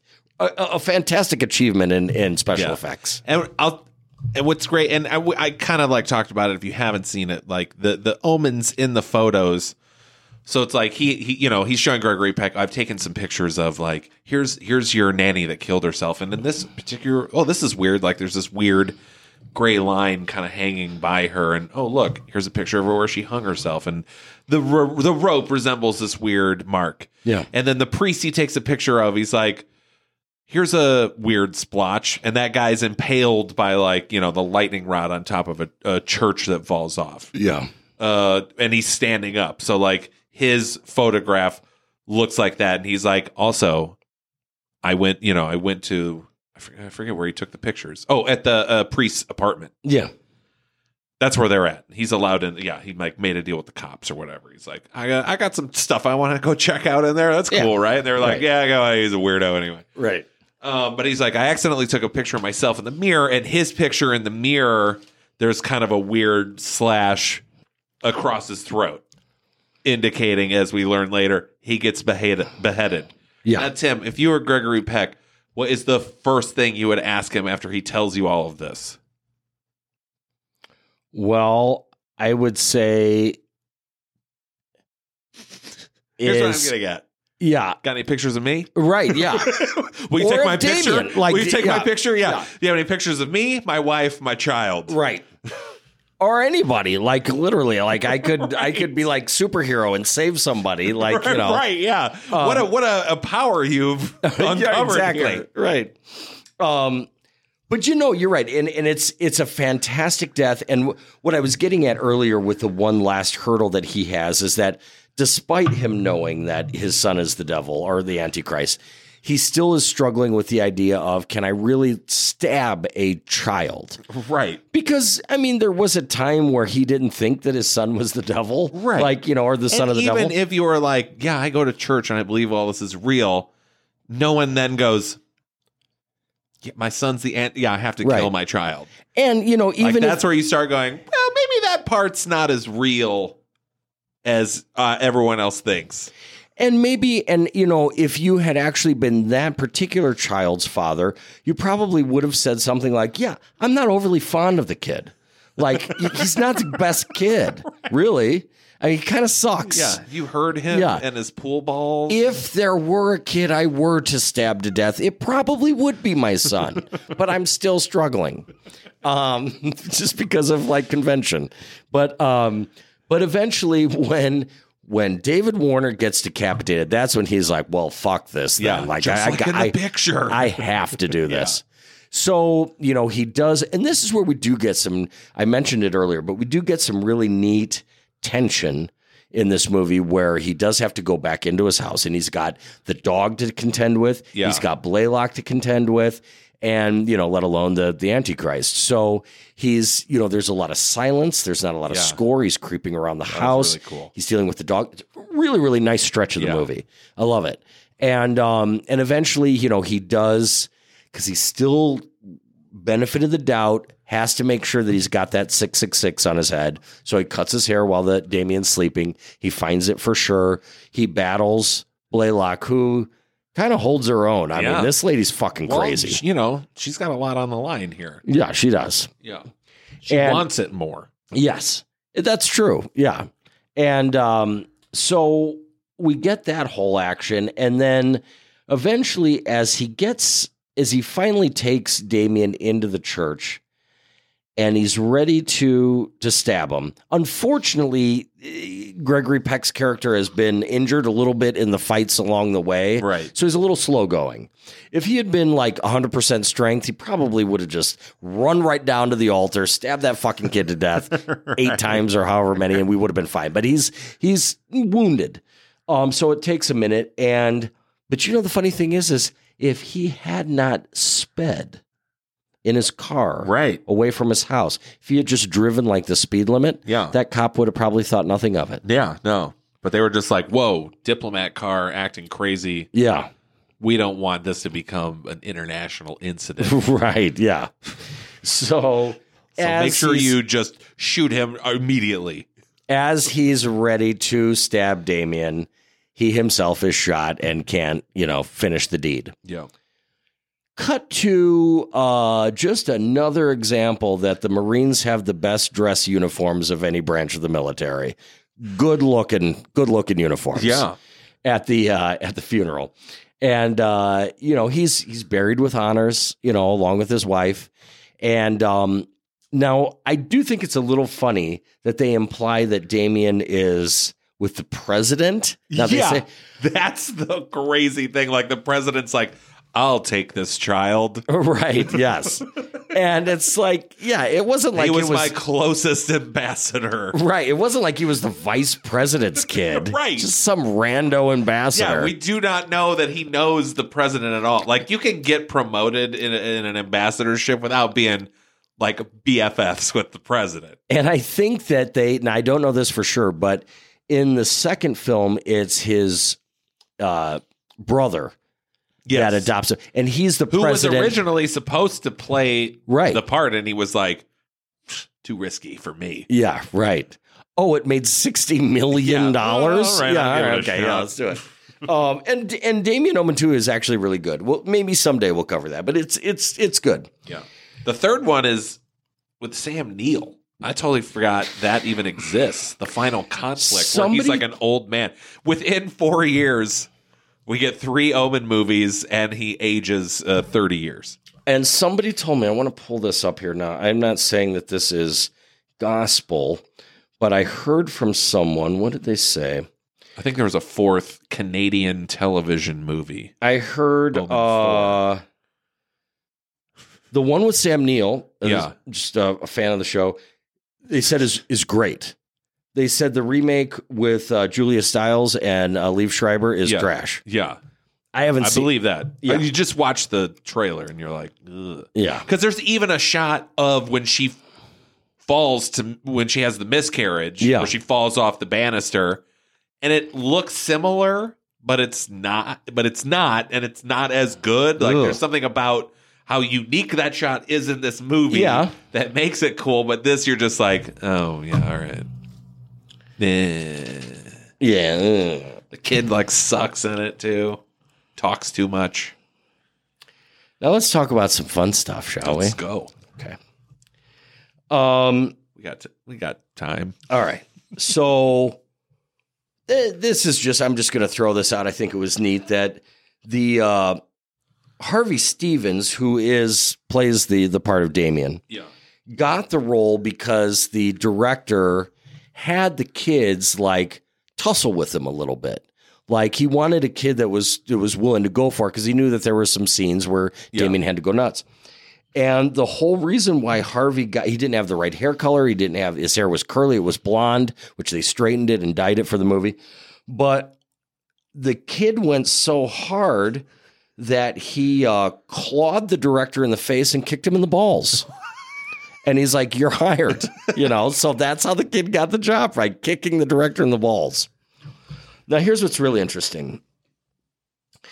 After this movie came out, there was a series of unfortunate events that a lot of people have led a lot of people to believe that this movie is cursed. Right. So Gregory Peck and David Seltzer, within 8 hours of each other, shortly after the movie came out, were on flights that both separate airplanes, both planes were struck by lightning, but managed to land. There was also a plane that was chartered for the majority of the lead cast and some production crew as they were going to a different location. For whatever reason, they had to cancel that particular, reservation and reschedule it. The people that did end up taking that charter plane all died when it crashed. Yeah. So that was actually something that was during production. Okay. But here's the weirdest. This is the best. John Richardson, who is the special effects guy who was behind, that great, beheading and everything, went on to do a movie called A Bridge Too Far. And it was maybe about a year after The Omen came out. And he was in the car. He had a passenger, a female friend. I think she was also working on the movie. And they were somewhere in the Netherlands. And he got into a car accident. And it was such a bad car accident. He survived. She was cut in half. I think actually beheaded. And when he pulled himself out of the wreckage, there was a road sign for this nearby town, which is spelled Omen, which is Omen. Uh-huh. Would you like to guess how many kilometers away this city was? Like 327. 66.6 kilometers away. Yes. Fucking the sign said Omen, and it was 66.6 kilometers away. Now, you could say Thank to God yourself, it wasn't 666 kilometers away, because that would have meant something. right, yeah, that decimal just throws the Yeah, whole I don't thing know off. how into fractions God is. Now, somebody might like say, oh, that's bullshit or whatever, but like somebody died. Like, you wouldn't just use that as marketing. Like, Right. But then I mean, again, I will say it sounds like from your stories, 2 planes were hit by lightning and nothing bad happened. And 1 plane crashed that could have had more people on it, but didn't. So it sounds like actually a lot of miracles happened. well, that's true. Yeah, thank Terrible God. about the lady who lost her head. Yeah, right. Yes. What might make you feel a little bit better, no goldfish were harmed in this movie. Oh, thank God. When Lee Remick falls off the banister, falls, and she's sort of on the floor, and there's that great goldfish bowl fall that we see where this bowl of goldfish shatters. Goldfish were not used because they're kind of flopping around next to her. Uh-huh. Those were fake sardines painted orange. Oh, wow. Because the director just really didn't want to kill any goldfish. Wow. So, and how many of us have very much killed goldfish after like a night at the school fun fair? Oh, God. You win some on the cakewalk. My first goldfish, we got it you could trick or treat downtown. Well, they still do that. Yeah. But we had the pet and hobby store, and they would give out goldfish. You get a goldfish in a bag trick or treating. And my first one, I got it. And then that next morning, I got up early, and my mom came downstairs as I'm just like dropping sweet tarts into its bowl. That fucking thing was dead. Oh, sure. With a bowl full of candy. You know, I was there for the Pet and Hobby Shop fire. Oh.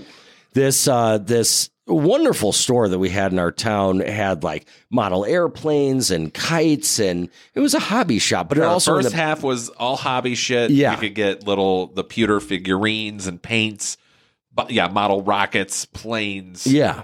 And then the tabletop back gaming. was all like fish and some saltwater fish and animals like chinchillas. One and tarantula. Yeah, tarantulas. Birds I knew and stuff. exactly where they kept the tarantula. Oh, of course. I'm sure you do. So I lived on the same street that store was on, down several blocks, but I just happened to be downtown riding my bike. And when that fire was when the flames are literally coming out, but what was so fucking badass is that they had no choice but just to let the animals go. Yeah. So I'm sitting there in the Midwest, Like in Pee-wee's Big Adventure. I see like a fucking African parrot just fly out of there, like freedom at last, like this giant white parrot. I'm like, that is so weird, just flying like in the midst of our downtown cityscape. It was really cool. But now they're everywhere. Little did we know they were an invasive species. Yeah, right. Exactly. Yeah.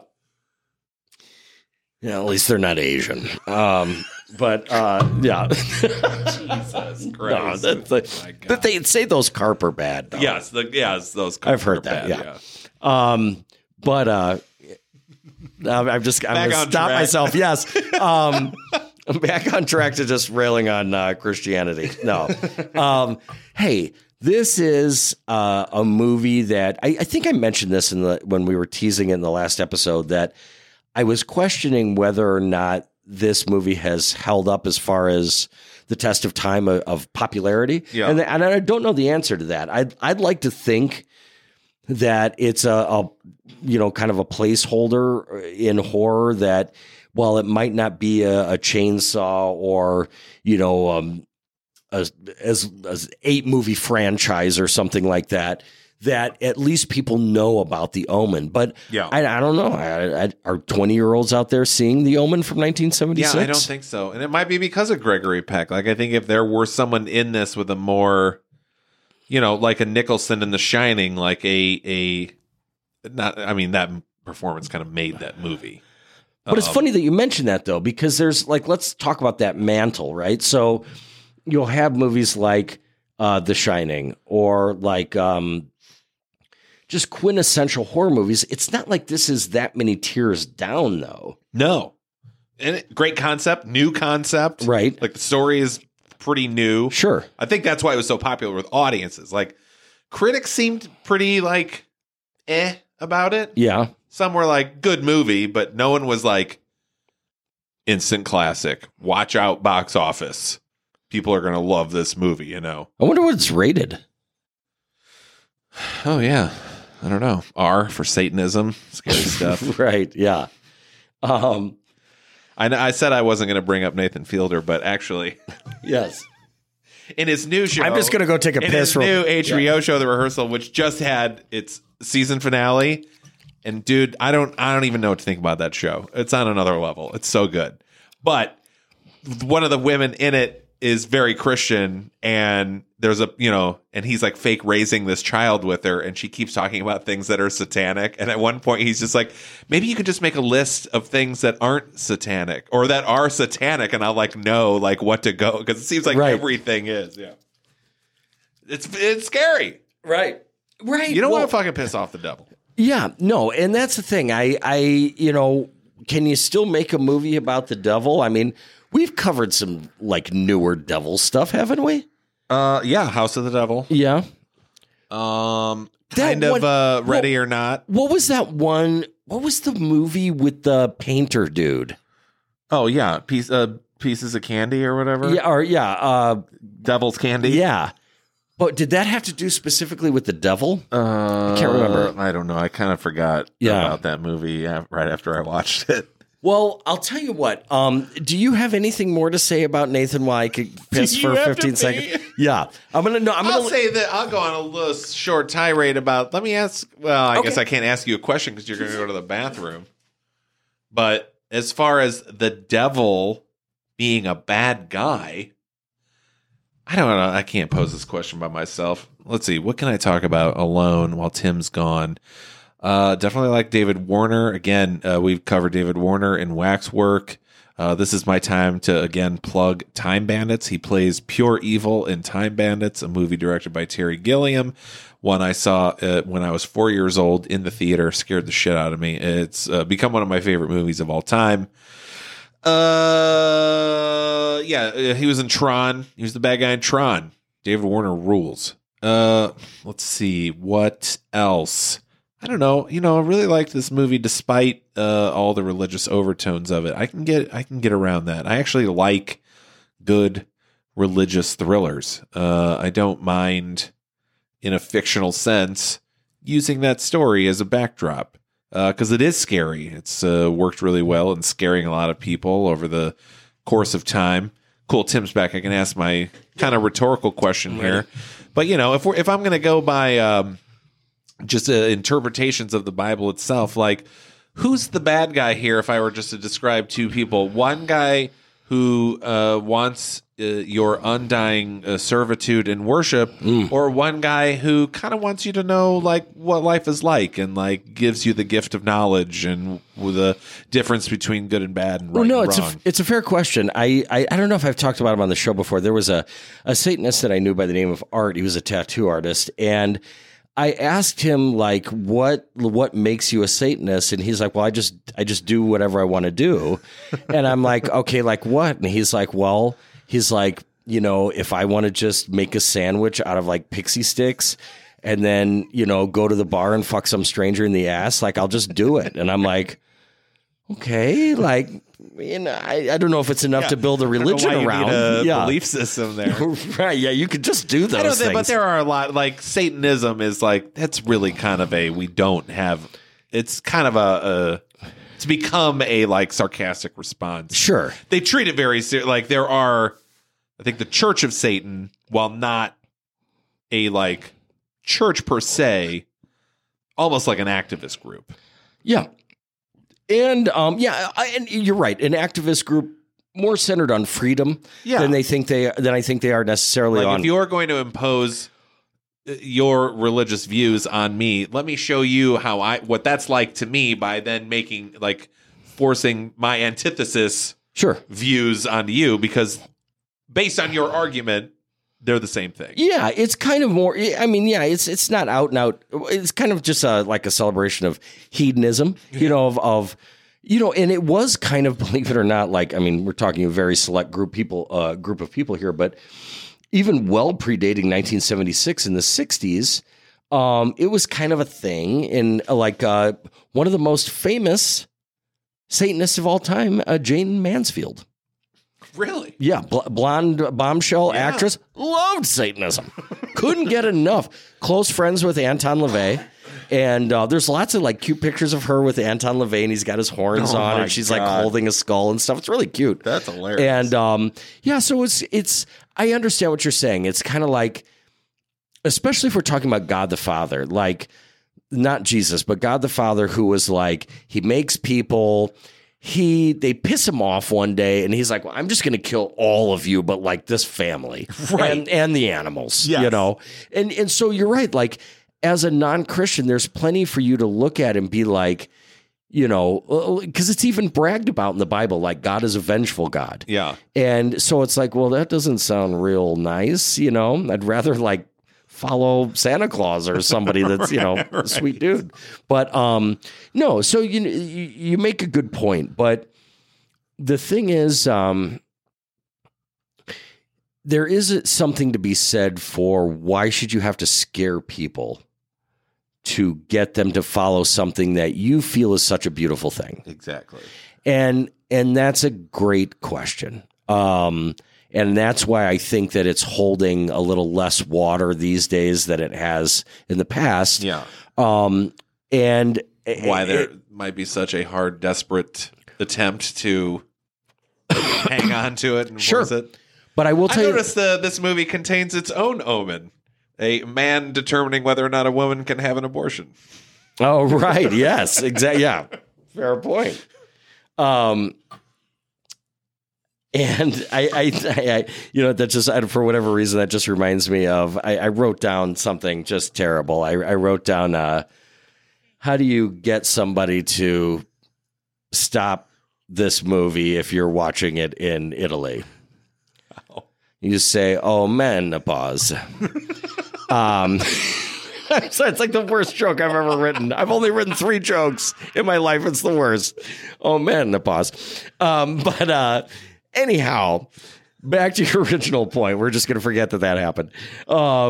Just play Fall Break over that part, if you would.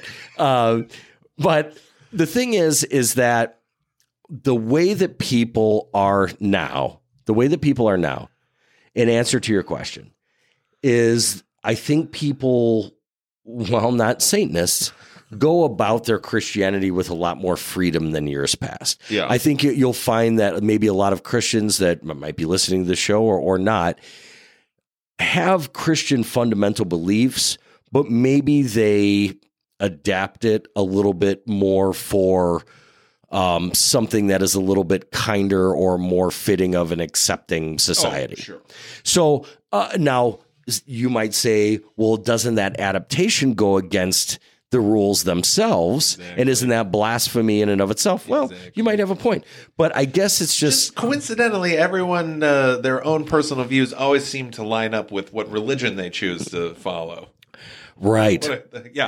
What a coincidence. The God I worship thinks the exact same things I do. Yeah. And it was the exact same religion that my parents happened to teach me that I would have otherwise not known about. Weird. Yeah. Fair. All of these things fair, and all really interesting questions. Look, whether you believe in Christianity or any other religion, it makes for a fascinating topic. Yes. Regardless. Yeah, I mean, we got $60 million worth. Yeah, we got a good chunk of an episode out of this without me talking about 8 episodes of Nathan for You. So that's pretty good. And I think we're going to be able to do that next week too, because we got a real doozy. By the way. A movie that. Have you seen it? I have seen it once, but it was a movie that I saw a very little bit of. It's The Hitcher from 1986. Yeah. So I'm in like 5th grade, I think. I saw a little bit of it on HBO and then immediately had to like go somewhere with my parents, and it was at night. Oh. So just like being in the car, and I just like was sure The Hitcher was like always next to the car, you know? So it took me a while to like watch the movie. I think I watched it in like college, I think. But yeah, awesome movie. I can't wait to rewatch it because I did like it when I eventually saw it. So I'm excited about watching The Hitcher. It's going to be great. It was a kind of a HBO staple. My dad's a huge fan of that movie.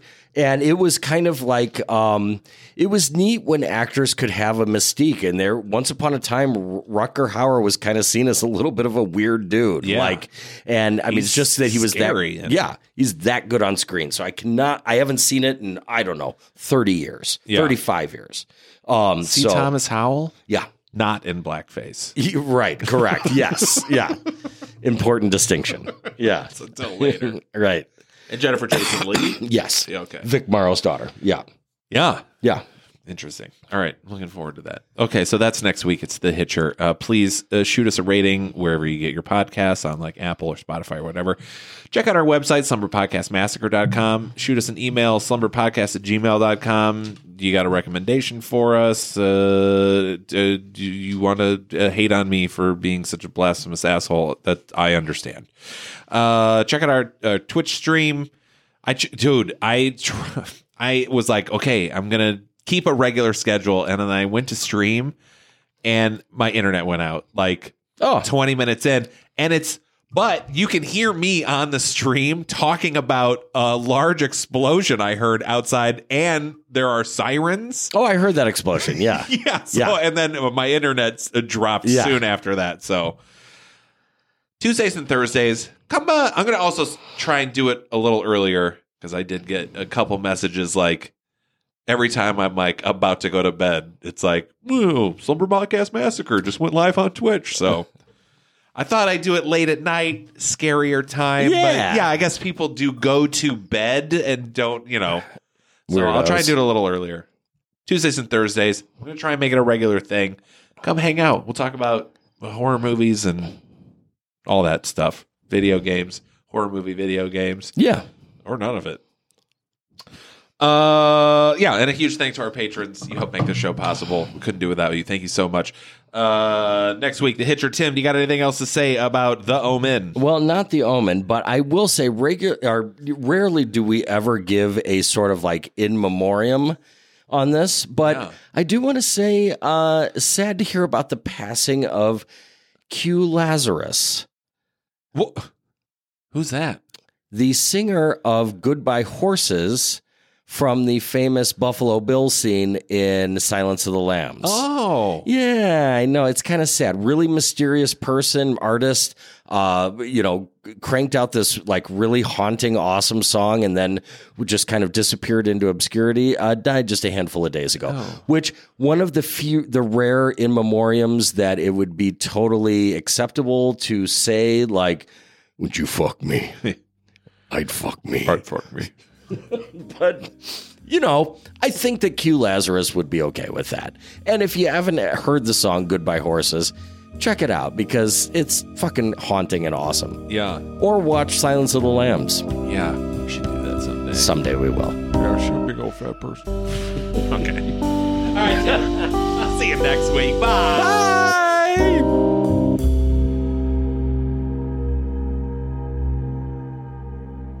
But a size 14?